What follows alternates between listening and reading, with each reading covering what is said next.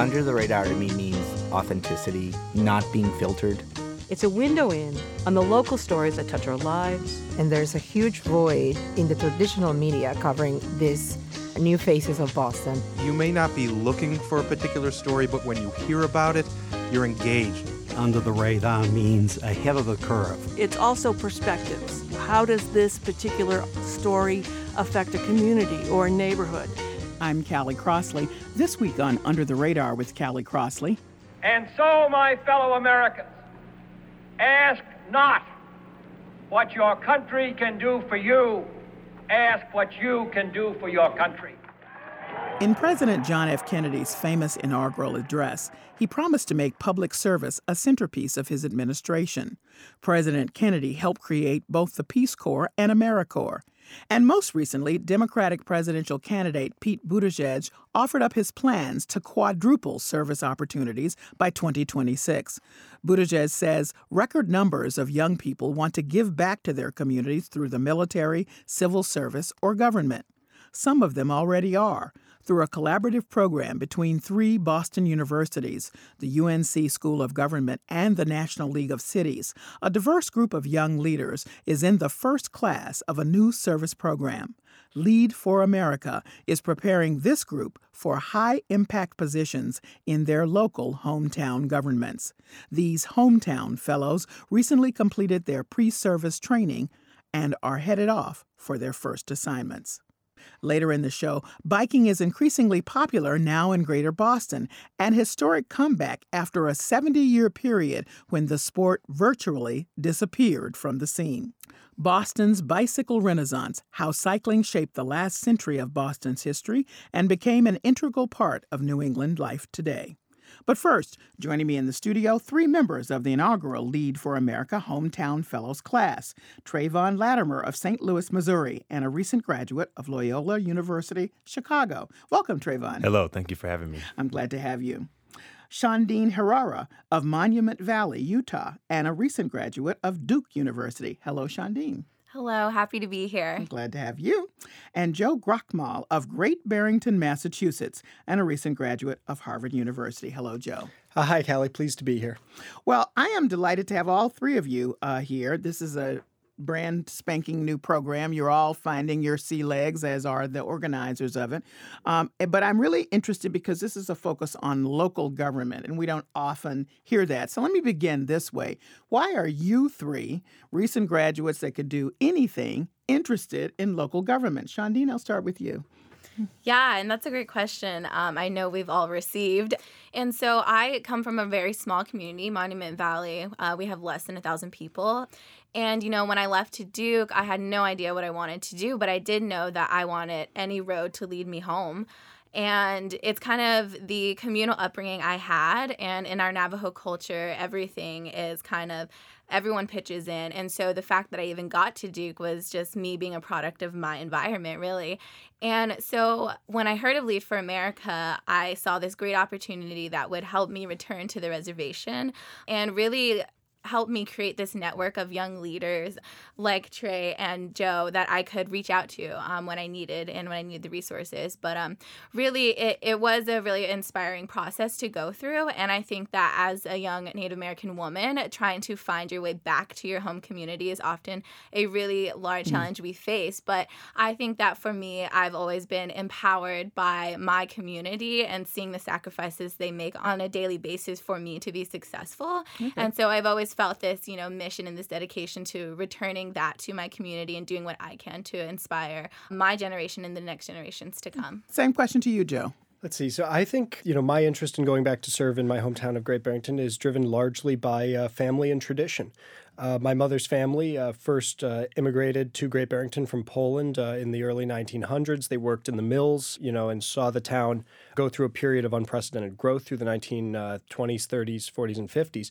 But of course, once the mills went away and the jobs left, the community found itself struggling for a new identity. And fortunately, Great Barrington, for the most part, has found that becoming sort of a tourist hub or an area for vacationers from New York or Boston to come and visit. It's an incredible place because it has astounding natural beauty. It has a thriving culture and arts community. But at the same time, it, like other communities, faces significant challenges, especially with regards to technology and modernization. And so I had the opportunity to do some work with my hometown government in Great Barrington during my time in college. And I enjoyed addressing and tackling some of these challenges. But even after those experiences, it still felt like there was work to be done. Anyone who knows me knows that I don't like to leave a job half finished. And when I saw the email from LFA and had the opportunity to go back and try and drive those changes through to the finish line and maybe even address new ones, couldn't say no. I had to leap at it. Okay. Trayvon, same question to you. Yeah, it's actually kind of discouraged for people to come back to St. Louis. I know that with the high levels of poverty and upper mobility is not a reality where I'm from. So my mom was really like, I don't want you to come back. There's really nothing here. But so I grew up in North County, St. Louis, specifically in the municipality of Ferguson, Missouri. So after Michael Brown, black teenager, was shot by Darren Wilson, a white police officer. And after all the turmoil that happened there, that was the first time I really thought about service, thought about, okay, what can I do to enact change in my community because something's not right. I didn't have the framework of mind to think about those things before college. So I went into college as a pre-med student, kind of going, for the money, was introduced to the concept of social justice and thinking critically about my life, the lives of people in poverty, and how I can have power to enact change, especially being from those communities as well. So I didn't necessarily know what I wanted to do, but I did know that after college I wanted to do some type of service, whether that be in my hometown or elsewhere around the country. But then I found Lead for America, and their mission really spoke to me. I think that Lead for America is a very specific type of opportunity. It gives you the chance to go work in local government, but you have this independence to, one, work on your own projects outside of your project scope within your local government, but also it gives you the resources and, again, like Shondine was saying, like talent around you to really enact change more than what you would do if you were just like in an entry-level position outside of a fellowship type like this. So I'm going back to St. Louis really just to give back, and that independent piece really spoke to me. So I'm glad you mentioned the individual projects, which I want to get to in a few minutes. But first, I want to make something clear. I think, those of us who are not in government and we grouse about it all the time, like anybody could do that. We didn't think like you go get some training for it. But here, actually, you all are spending some time thinking through critically how you go into your communities with your project and working with others there to figure things out. So it's BU, Tufts, and Harvard where you took classes. I would like each of you to pick one thing that you experienced in these classes and talk about how you know that that's going to work for you when you get to your hometown.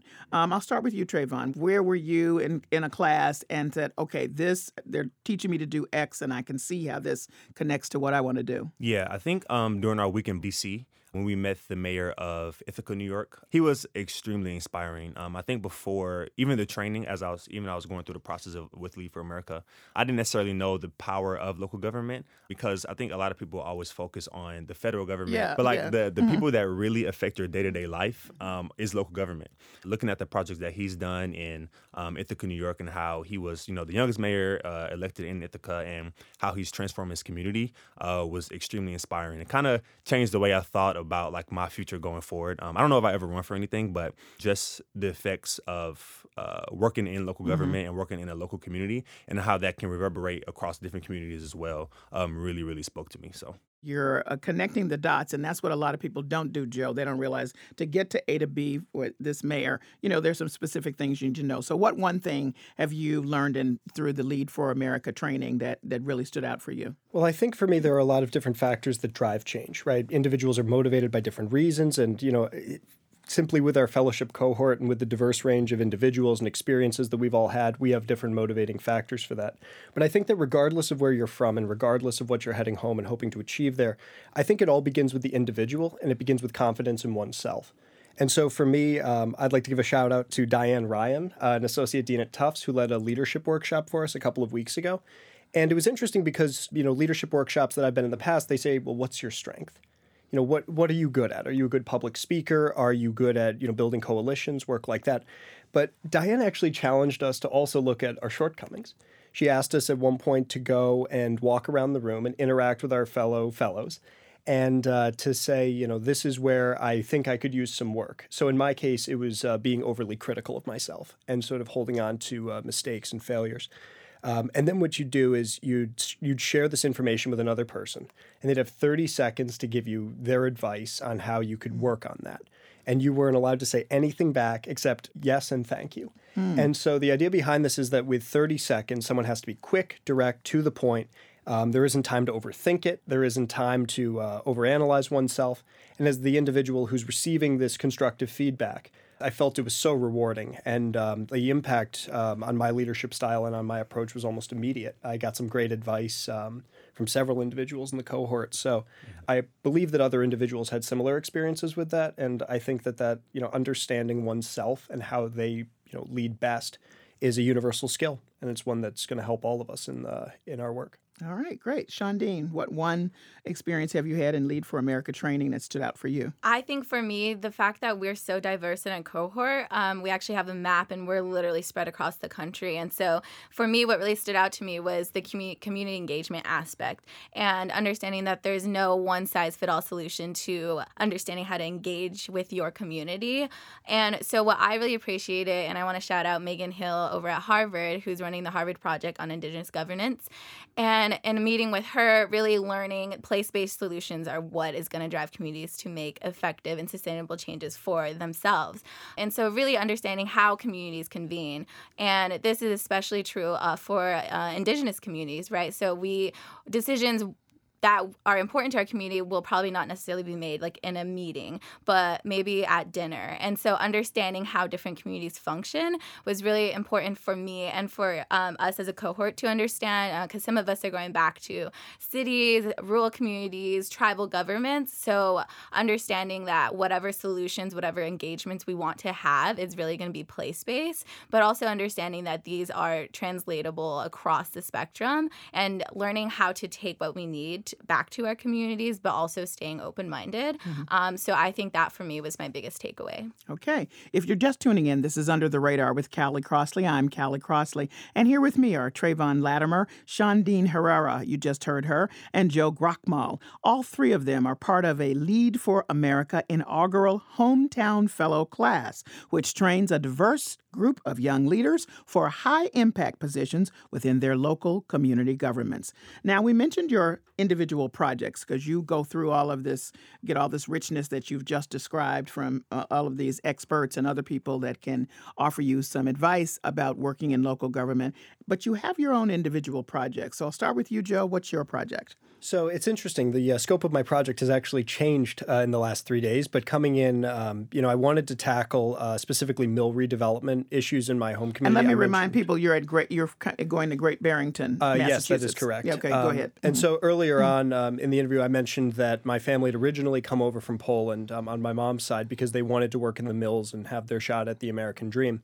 Of course, the mills shut down, Monument Mills shut down in the 1950s. Jobs were moved, I believe, to the Carolinas, then ultimately overseas. And all that was left were these skeletal remains of an industrial, sort of past that the community was sort of struggling to cope with. And so initially for my project, I wanted to take a look at those mills, at some different potential development opportunities, if they went up on the market or if other developers came in and purchased them. What are some, ways that we could work with developers and explore opportunity with it. But as I mentioned, I actually just changed the scope of my project recently because I had this random burst of inspiration maybe 3 days ago. And I decided to take the mill project, which I thought was, it's a solid component, and combine it with two other aspects, bolstering civic education through the creation or, of course, theoretical creation of a fellowship program using some budgetary funding for like the town manager's intern position right now, and also incorporating or exploring additional environmental measures that the town could employ. Great Barrington banned plastic bags in 2013. Last year at a town meeting, a ban was passed on plastic water bottles up to, or that were 1 liter or less. And so I explored a couple of additional options, if that's brought to the forefront, how the town would implement something like, say, a theoretical plastic straw ban that, as we saw, passed in Seattle in July of 2018. And so I framed all of this together under this sort of larger package that I called GB3, Great Barrington 3. 3 ideas, the third decade, and 1 future. And so, all right, Joe, sounds kind of good to me. Go ahead. And so obviously, this is much of this is still a theoretical exercise. Yeah. But I thought that having conversation about issues like civic education, the environment, and development were all crucial. And, again, whether or not ideas succeed or fail within this, I think it's important to drive the conversation and see where that takes us. All right. Trayvon, what's your project? Yeah, it's hard to follow that up. But specifically, my project is so there's a huge issue with like wealth building in St. Louis, and specifically talking about entrepreneurship. And specifically black areas in St. Louis, because historically levels of wealth between white families and black families are huge.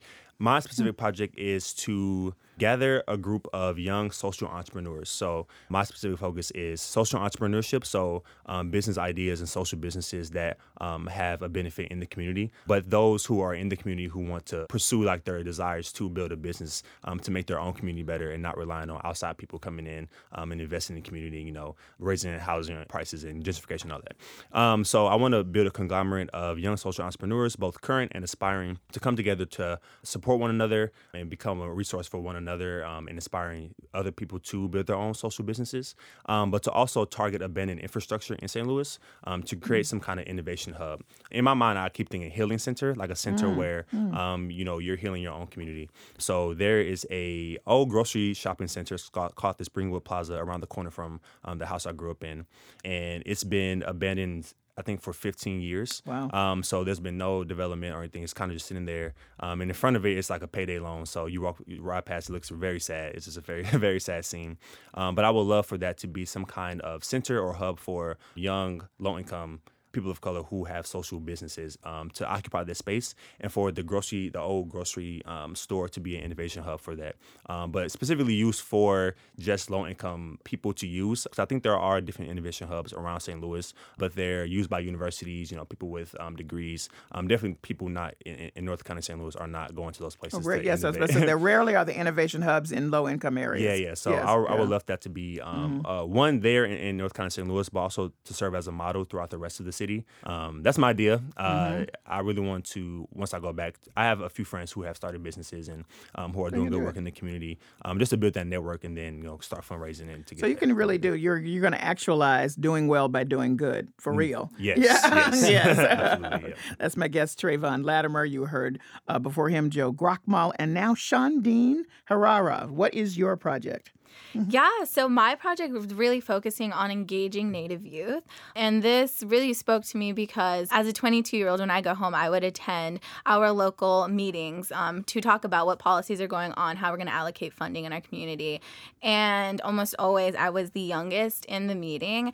And I started noticing that in these meetings, our leaders consistently talk about whatever decisions we're making is to create a better future for our youth. To me, it didn't make sense to want to create this better future for the youth when youth, yes, are the future, but are also part of our present. So we don't have young voices in these meetings contributing. But part of that, too, is this lack of community. And so on the Navajo Nation, we have a land base of over 27,000 square miles, which is the size of West Virginia. So there are Native youth who are a part of these communities who largely feel unseen and unheard. And so what I would hope to do is to create a youth council back home in Monument Valley and have youth become engaged and actually think of the issues we're facing and think innovatively about what they want their futures to look like in our community. And so they would be able to meet regularly with our tribal leaders. They will be able to take classes and learn on the histories of our nation and why our government is set up the way it is, and just learn how they can be active agents in our community. A huge issue now, the Center for Native American Youth reports a status of Native American youth every year. And so every year they see high rising rates of teen suicide, disengagement, high school dropout rates. Everything across the scale is increasing. And when they ask Native youth, like, what is the root of this issue, it's always come back to the feeling of invisibility and not being heard nor seen. So I think by tackling this system that we have now and reintroducing youth into our communities, I think will motivate them to want to care about how to shape out their own futures together, but also hoping to promote other recent college graduates to come back home to the reservation because our nation is experiencing a brain drain. So by reintroducing this, I hope to kind of myself be involved directly, but also hopefully spark inspiration across the Navajo Nation and really just show our leaders that we want to have a voice in the policy changes that are going on. So, you know the rap on you guys. You're not interested in anything, and you're certainly not interested in something like local government as a public service. Make the case for young people being interested. All three of you are, or came to be. Why? Explain to them why you're driven by this. Joe, I will start with you. Let's see. So I think my drive to work in local government, again, so as I mentioned back when I was in college, I did some intern work in my hometown government in Great Barrington, and also had the chance to work in the city of North Adams as well, doing some property ordinance work. And I think for me, one of the aspects that really drew me in was the opportunity to be creative and innovative with my work. In the LFA cohort, we've been talking for the last month about this concept of convergent leadership, which centers around foresight, service, innovation, and justice. And it's innovation that really draws me in. I love the idea when someone puts a problem in front of me, or a question or a project in front of me at town hall, that I can go and I can find any number of ways to try and solve it. In fact, I love trying to find ways to make things more efficient than just the normal path. For example, back in January, I was given an assignment by then town manager Jennifer Tabakin to sort of sort out this list and, go through a lot of data and try to sort it. And she had said to me coming in, she said, this is probably going to take you a really long time just because there's no easy, efficient way to go about doing this. It's going to be a slog. I'm sorry. But what I did was I got the list and I took a look at this and I thought, okay, well, I can probably spend, say, the next day and a half just sorting this, or let's take a look for something a little better. I ended up finding this sorting service, and using that and some of my skills that I'd learned in school with programming and with R, I was able to sort through the list in 25 minutes and bring it back to her. And I got it back to her and she's like, so do you have a question? And I said, no, ma'am, I've completed the project. and for me, it was so funny. It was like, just like the smile, I got on her face when I said that. And that was, for me, the big moment. It's like, we need young people in local government and in government in general, because what we can bring new ideas, fresh perspectives, and also technological skill to the equation, or additional technological skill, I should say.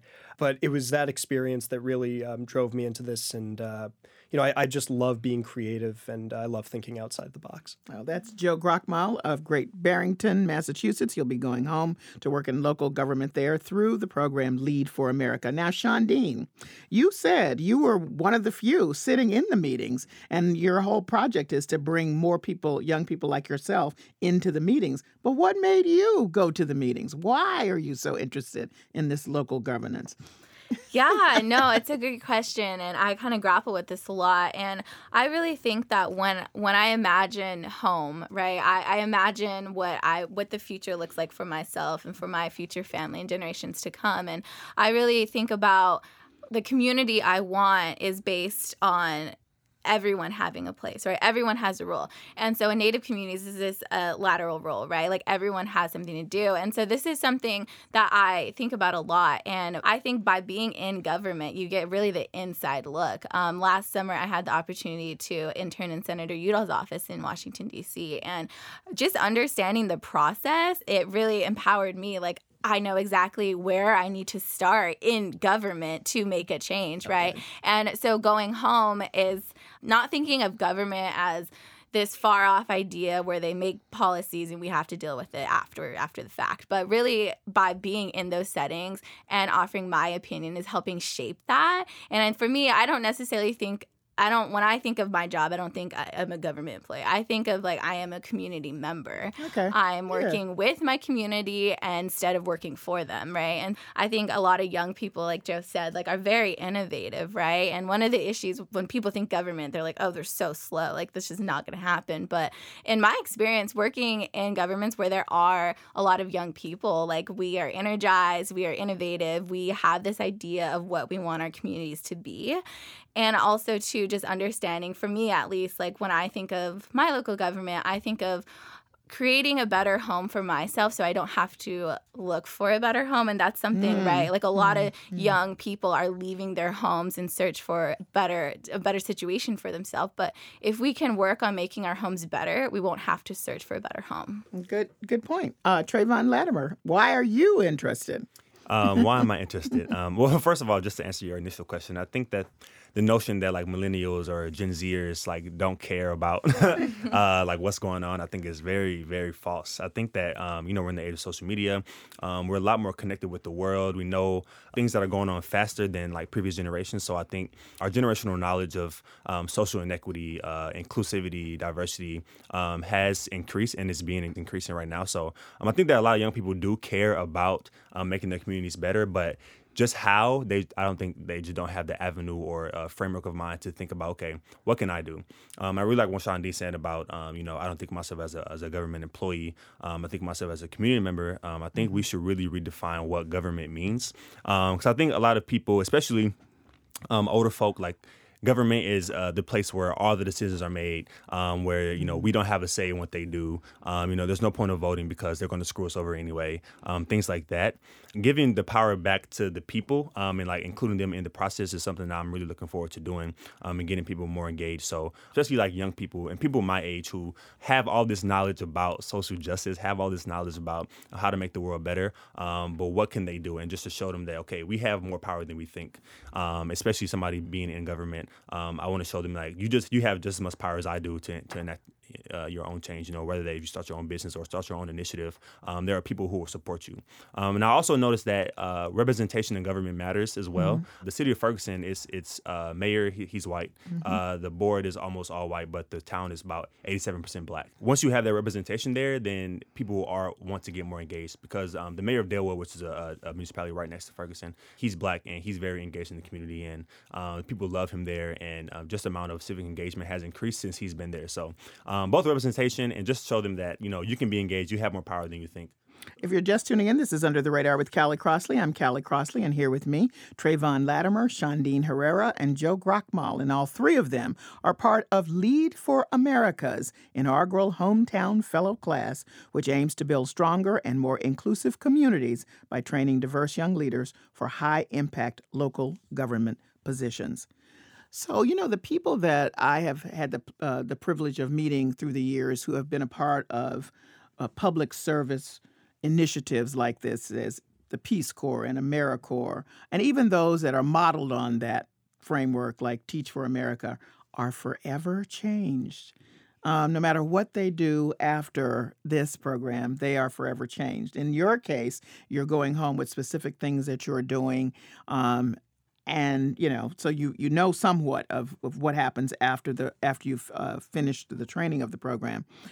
But I'm wondering if you look ahead and think, what your life will be like because you've chosen a path of public service, and how do you speak to people who are feeling a little bit overwhelmed that we're in such a time of divisiveness that public service in government feels as though it would not be satisfying, to other people. We now know why you want to do it, but what do you say to people to sort of get them to rethink being a part of their communities? As Shondine says, make your community better because that's where you want to be. All of the things that you've said. Joe, I'll let you start. Mm-hmm. Well, I think I'd respond to that with the saying that Rome wasn't built in a day. Mm-hmm. And what I think I'd say to people who are a little bit cynical about this potentially is start local. Take a look at any, vacancies in your home community, even for committees. I know last night when I was doing my research, I saw that there were a number of them in my hometown. The spots are open. I think that if you want to have the impact, get involved. See what it's all about. If it's not for you, then it's not for you. But having that opportunity to start local where the changes are more immediate, more directly impact you, and, where you can actually have your voice directly heard, I think that's a great starting point to begin to rebuild things.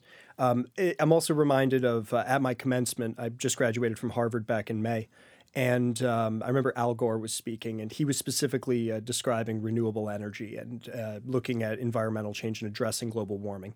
And a line that he used at the end, and I love this one, is, for those of you out there who have lost hope, remember, hope is itself a renewable resource. Wow. And I think the same applies here with government, with people's faith in it. Start small. Don't try to, completely overhaul the system in one day. But take steps. Move towards it. Be smart about how you do it. Start on a local committee. Maybe run for, the New England guy in me is about to come out, but the select board. Or run for city council. Or even, if nothing else, encourage your neighbors to go out and vote, or simply go out and vote yourself. I think that's how you address this. And I think people, once they engage with government systems like this, I think it grows on you. I think you realize that you can have an impact. And over time, that cynicism just will naturally start to melt away.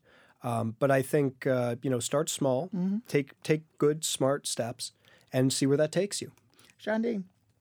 Yeah, no, that's a brilliant answer. And I was just reminded of, I think the moment for me was being home, and I would always grapple with decisions, right? Like, should I go to Duke? Should I not? Should I be involved? Like there was just all these like moments in my life where I was trying to make really hard decisions. And obviously one of those is, should I go into the public service?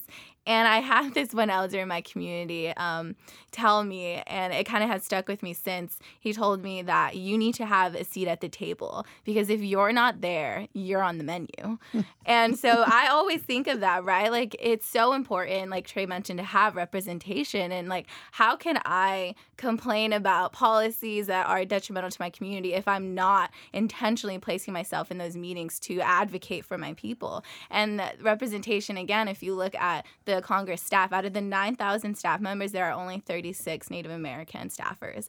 So for me, it's about representation, and it's about understanding the larger concepts of these frameworks and really being an advocate for your community, but really for yourself, right? And so if there are aspects of the government that speak to you and that you have the knowledge and the passion to try and change, then like go for it. Like Joe said, like, we're young, we have energy, we're innovative, we want to like change things up, and like now is a great time to do that. And so it's really just understanding the broader implications of it and really realizing the power you have in your voice. Trayvon.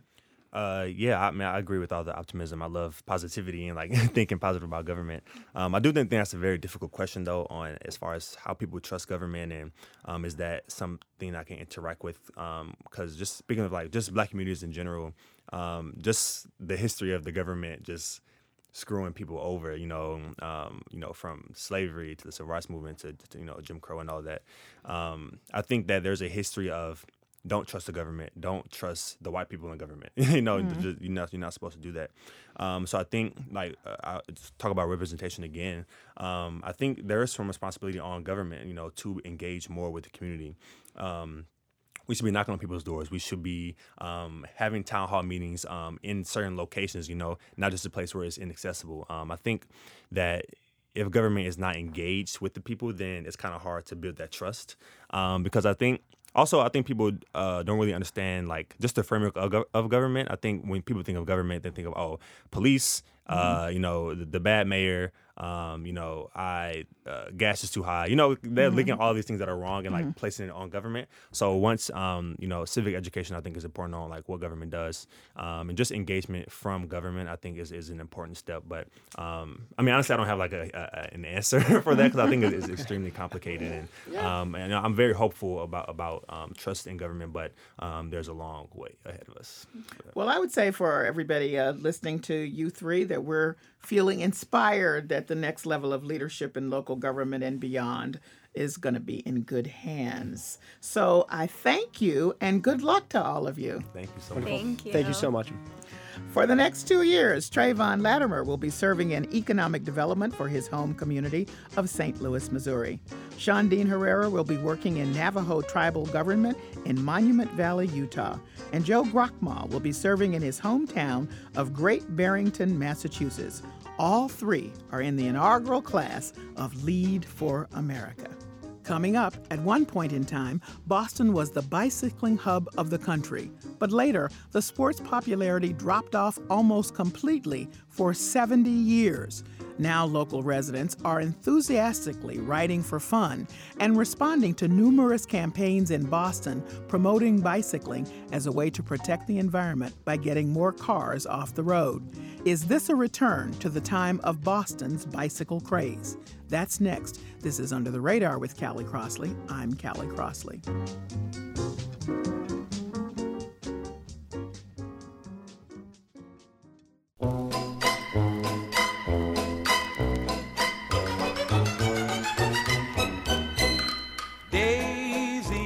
I'm Callie Crossley, and this is Under the Radar with Callie Crossley. And now for the part of the show we call Lagniappe. That's Creole for something extra.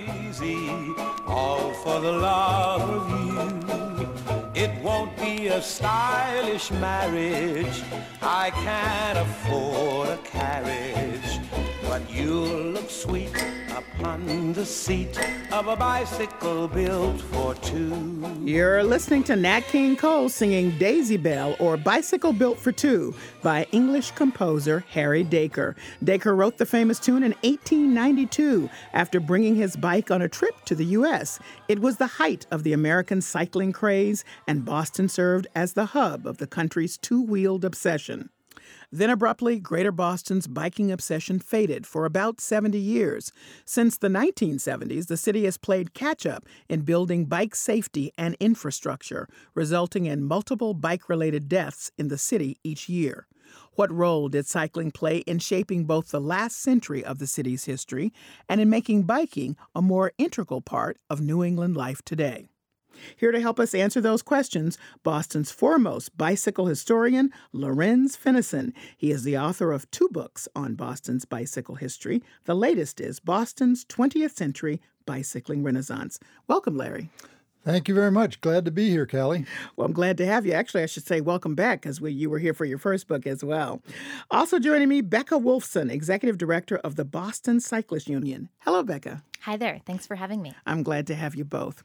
So, Lorenz, let's start with this latest book. The first one, you really went back in history at the very beginning to reveal some stories that I think a lot of people in Boston just didn't know. First of all, I didn't really know that Boston was the hub of this craze called bicycling at the time. And you demonstrated that, and also talked very much about how there were all kinds of folks who were bicycling, Black folks and others during the time, a story that I did not hear about either. So that was so vibrant. So take us from that vibrant period where all this stuff is happening and people are into it, and it feels like it's a permanent fixture of the greater Boston landscape, and then it goes away.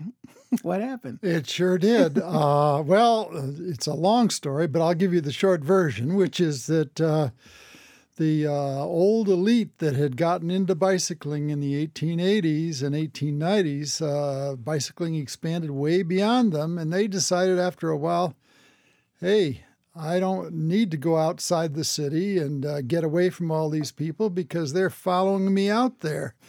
And so what they ended up doing is abandoning bicycling and took up the country clubs and other means of getting away from the smells and sounds of the big city.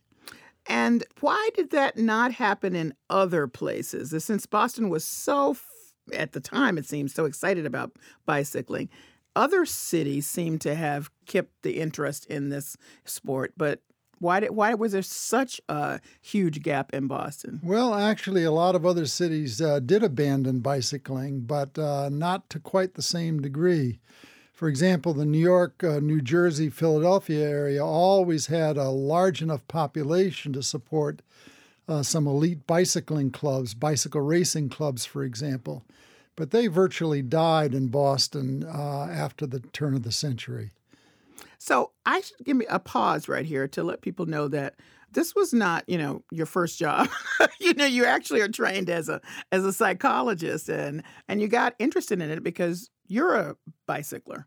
I am a bicycler. I'm an amateur historian and a public health person, and I thought a lot about health risks and disparities, and then I started thinking about how do we get more people into exercise, and it seemed like a good candidate was bicycling, and liking it myself and liking history. I thought, let's put those two things together.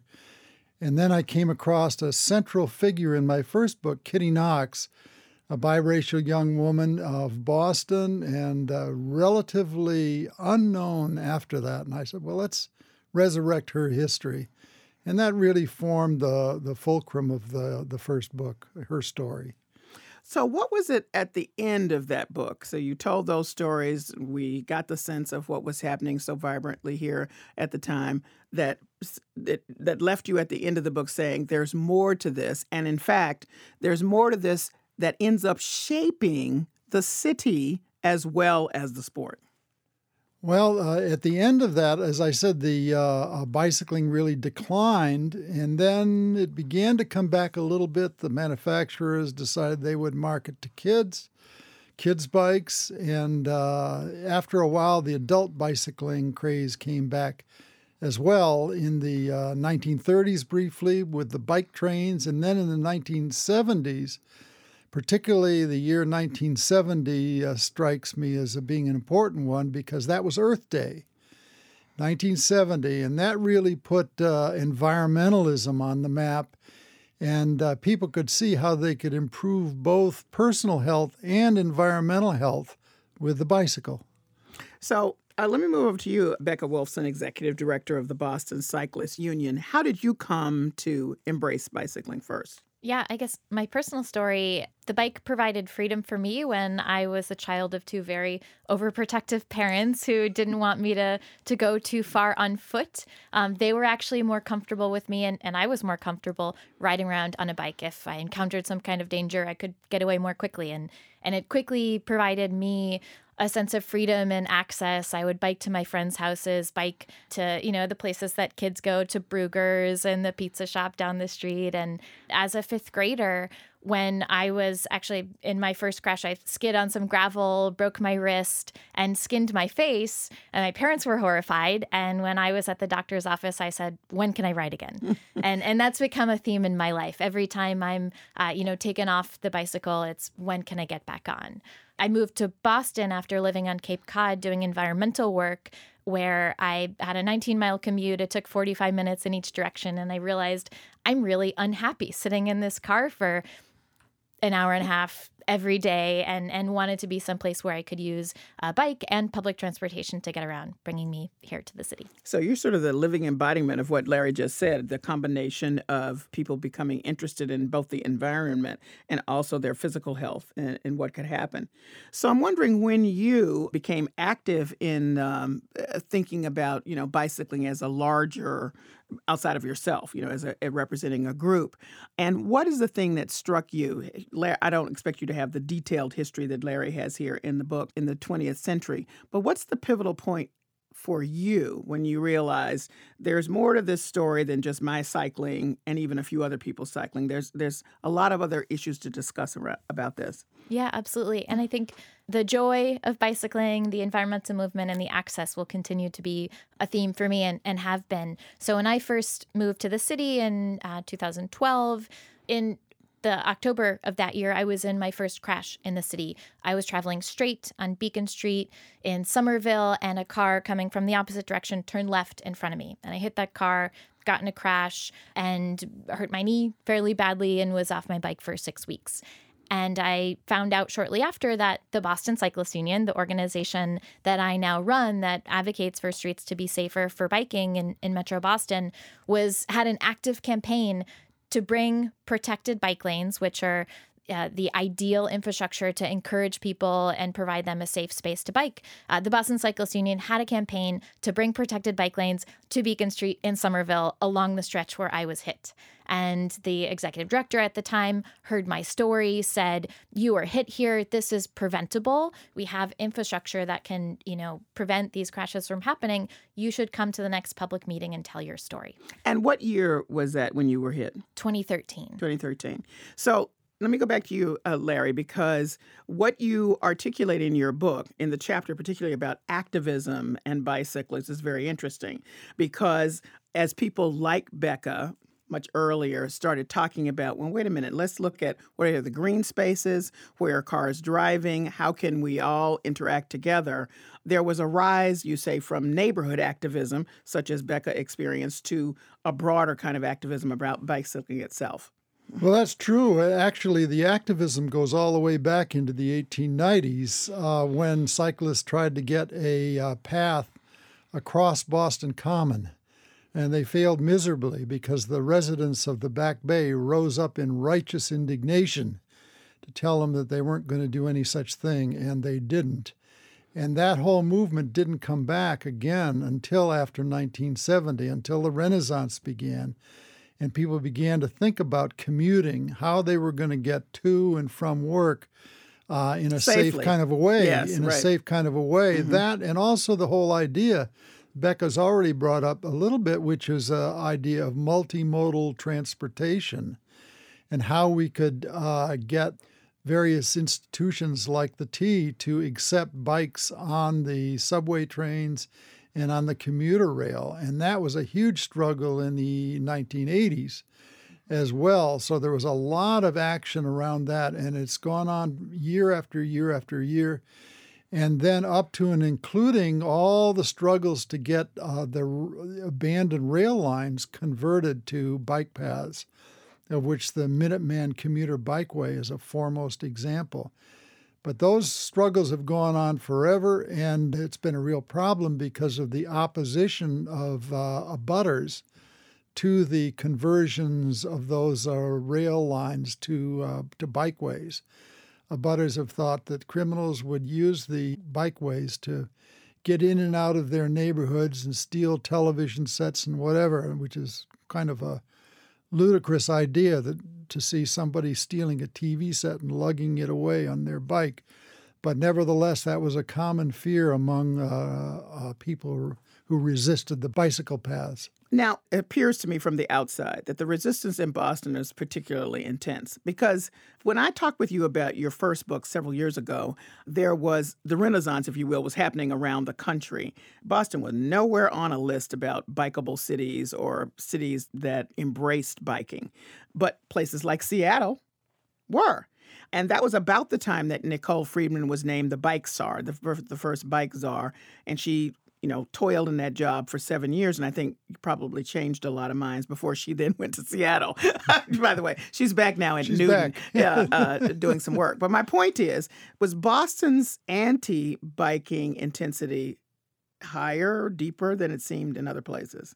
I guess if I can interject here, I think what Larry was just describing about opposition to bike paths and people thinking it will bring those people to my neighborhood is something that, in the urban planning, transportation planning spheres, we consider NIMBYism, which stands for not in my backyard. And I think most folks might be familiar with that term. And that often leads to bike lash, which is another term that advocates and activists think about a lot, where there's backlash to a new bike lane or a new bike facility. And from, what I see, it's definitely not unique to Boston. There's a group of folks in New York City who've created a guide how to combat bike lash. And there are these very prescriptive signs that you see and ways that people say, oh, my best friend's a cyclist. I really care about people who bike, but just taking away that travel lane or those parking spaces is just a bad idea because it impacts me and it impacts other people. And there's this way to sort of otherize people who bike and to try to keep and claim space for cars is really what it comes down to. With a bike path and the NIMBYism, that might be a railway and a different type of right-of-way. But often there are trade-offs to adding bike infrastructure, and it's taking away parked cars or taking away space for cars to drive. And, as we're in this congestion crisis, climate crisis, which is getting worse and worse, we have to make trade-offs. And that's something, again, also not unique to Boston. We're seeing in cities across the country, across the globe. Okay. I'm Callie Crossley. You're listening to Under the Radar with Callie Crossley. My guests are bicycle historian Larry Finnison, Lorenz Finnison, and Boston Cyclist Union Executive Director Becca Wolfson. We're discussing Larry's latest book, Boston's 20th Century Bicycling Renaissance and the State of Cycling in Boston Today. So I will say, I'm a big supporter of people who want to ride bikes. I've been very excited about the hub bikes because I keep saying I'm going to get on one. I'm really going to get on one. But I will tell you, when those 2 bike lanes went on Brattle Street in Cambridge, Becca, I wanted to come and kill all of you. I mean, it's 2 lanes. It's not one. It's hard. That's a hard one. But the rest of the streets I have not found so difficult. 1 lane makes sense. I like the way they used to have Western Avenue where the cars faced out so you wouldn't get smacked in the door, as I know it's happened to you many times when people open their door. These are all good things, but I don't want to sound like I had learned a word in Larry's book, an autoist, but but come on, just a little give and take. You may right? be. I may be. All right. I'd love to get you on a bike and go for a ride in the city. Anyway, so I'm just saying that I understand the tension there. And there's still a lot unresolved, as you say in your book. And remember, we're talking 20th century in your book, and we're 21st century is what Becca is reflecting as well. Well, that's certainly true, and but the whole argument goes back to the notion that the streets are a public way, and historically that's meant a public way for everyone. And what happened at a certain point of time is that the autoists said, "Okay, clear the way for us. Clear all the kids playing in the street out of the street. Clear all the wagons away and out of the street. Clear all the bicycles away and out of the street." And while you're at it, clear the buses away and clear them out of the street, as, for example, happened on Blue Hill Avenue that used to have a streetcar line and does no longer. Why? Because the transportation people at that time were trying to clear the way for autos coming in from the suburbs to go right up Blue Hill Avenue and then into the city. So that this struggle has a very, very long history, and it continues to this day. And it's all about who has rights to the road and how those rights get shared. Well, I want to just say something. I think that now you have a larger group of supporters outside of those who cycle. And primarily because of the climate change and environment push. I think that there are a number of people who are never getting on a bicycle, but really believe something has to change with these car emissions. Becca, you're nodding your head. Yeah, absolutely. We know that in Massachusetts, 40% of our carbon emissions are coming from the transportation sector. Again, we need to get people out of cars, and they need other options that are affordable, accessible, and safe. The MBTA prices just went up. We see that as a huge problem that could be a deterrent for people to continue on public transportation. If they own a car, they might drive that instead. We are very excited about the proliferation of Blue Bikes, the regional bike share system in Boston, Cambridge, Somerville, and Brookline. It's been growing every year since when it started in Boston in 2011. And it's really allowed access to biking to change and the image of who bikes. Some people won't choose to get on a bike if they don't think that people like them do ride bikes. And so Blue Bikes, we really saw in Boston and historically that when more people had access, more women were biking, more people were biking in communities of color, more younger college students had access, tourists had access. So it wasn't, white, strong men in spandex. It was really people in business suits and dresses and every image that you could imagine. And the more we diversify who has access to our streets through providing safe places and bike share, the more that population of people who choose to bike will grow. And in really exciting news, Blue Bikes every day is announcing that they're smashing records of the number of people who are taking trips. Yeah. I think 12,000 people took a trip on a Blue Bike in a single day last week. It's incredible. Yeah, because it feels like it's something you could at least try because it's sitting right there. It's a great gateway.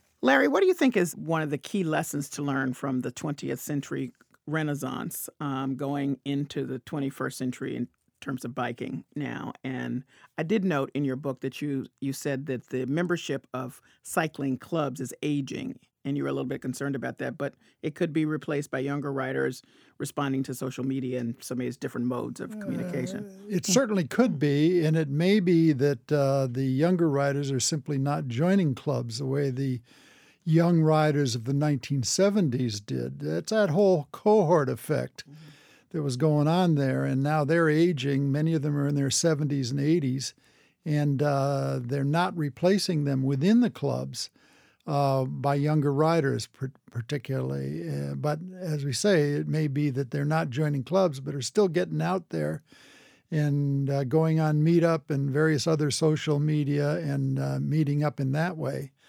I will say that one of the, to me, troubling spots is the degree to which the Republican Party, not to get too political about it, has really become, really gone against environmentalism and its connections to bicycling. heard of a Republican congressman saying, in the new budget, not a cent for bikeways, and that kind of phrase. And that's been a long history around that, all the way back from the days of Senator Ed Brooke, who was quite a supporter of bicycling. Massachusetts, that's right, quite a supporter of environmental and also a supporter of bicycling. Much of that is under threat right now, I think, and we need to fight against that. Well, I think if there is any silver lining to that, there are a lot of young conservatives who are cycling. And if there's one connecting political issue across young people, it's environmental. And so there is a great amount of wanting to talk to each other around that. So we'll see if, I don't know who that congressperson or senator was saying it, but I'm going to guess he probably wasn't a young person.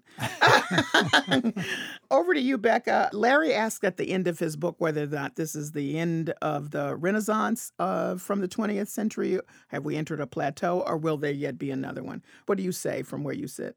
Yeah, we're seeing all the time that people are turning to the bicycle as not just their transportation, but their identity. And our membership is growing every year. And we have people who want social rides. Also, of course, I will always continue to emphasize infrastructure. We know if you build it, they will come. If there's a safe place, if there's someone who doesn't feel comfortable riding in between parked cars and moving traffic, who does? Some people are, strong and fearless enough that they'll do it. Most people won't ride until they're on a separated facility. So, we engage with citizens to become activists and actively engaged to speak up, to ask their elected leaders for more separated bike lanes so that we can turn more people into regular riders. We know we've been benefiting for a long time from safety in numbers. So without the if you build it, they will come, we're now getting to okay, they've come, you have to build it. So, the more people that do ride, even in the absence of safe, connected bike facilities, the more will continue to ride and the more pressure there'll be for that infrastructure. So, Becca, I take that as a yes, the Renaissance continues. Of course. Okay. Thank you both for joining me today. Thank you. Thanks for having us. Lorenz Larry Finnison is bicycle historian and the author of Boston's 20th Century Bicycling Renaissance, which is on sale in bookstores and online now. And Becca Wolfson is the executive director of the Boston Cyclists Union.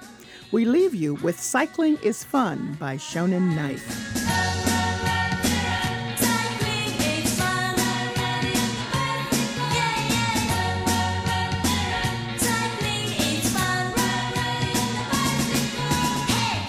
That's it for this edition of Under the Radar with Callie Crossley. Join us next Sunday at 6 p.m. for the stories you may have missed. In the meantime, you can find our show, links to stories we discussed today, and bonus content on the web at wgbh.org/news.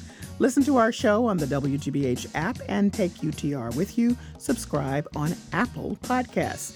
Be sure to connect with us on social media. Follow me on Twitter at Callie Crossley and like us at facebook.com/UnderTheRadarWGBH. Our engineer is Doug Sugarts. Francisca Monahan is our producer. Under the Radar is a production of WGBH.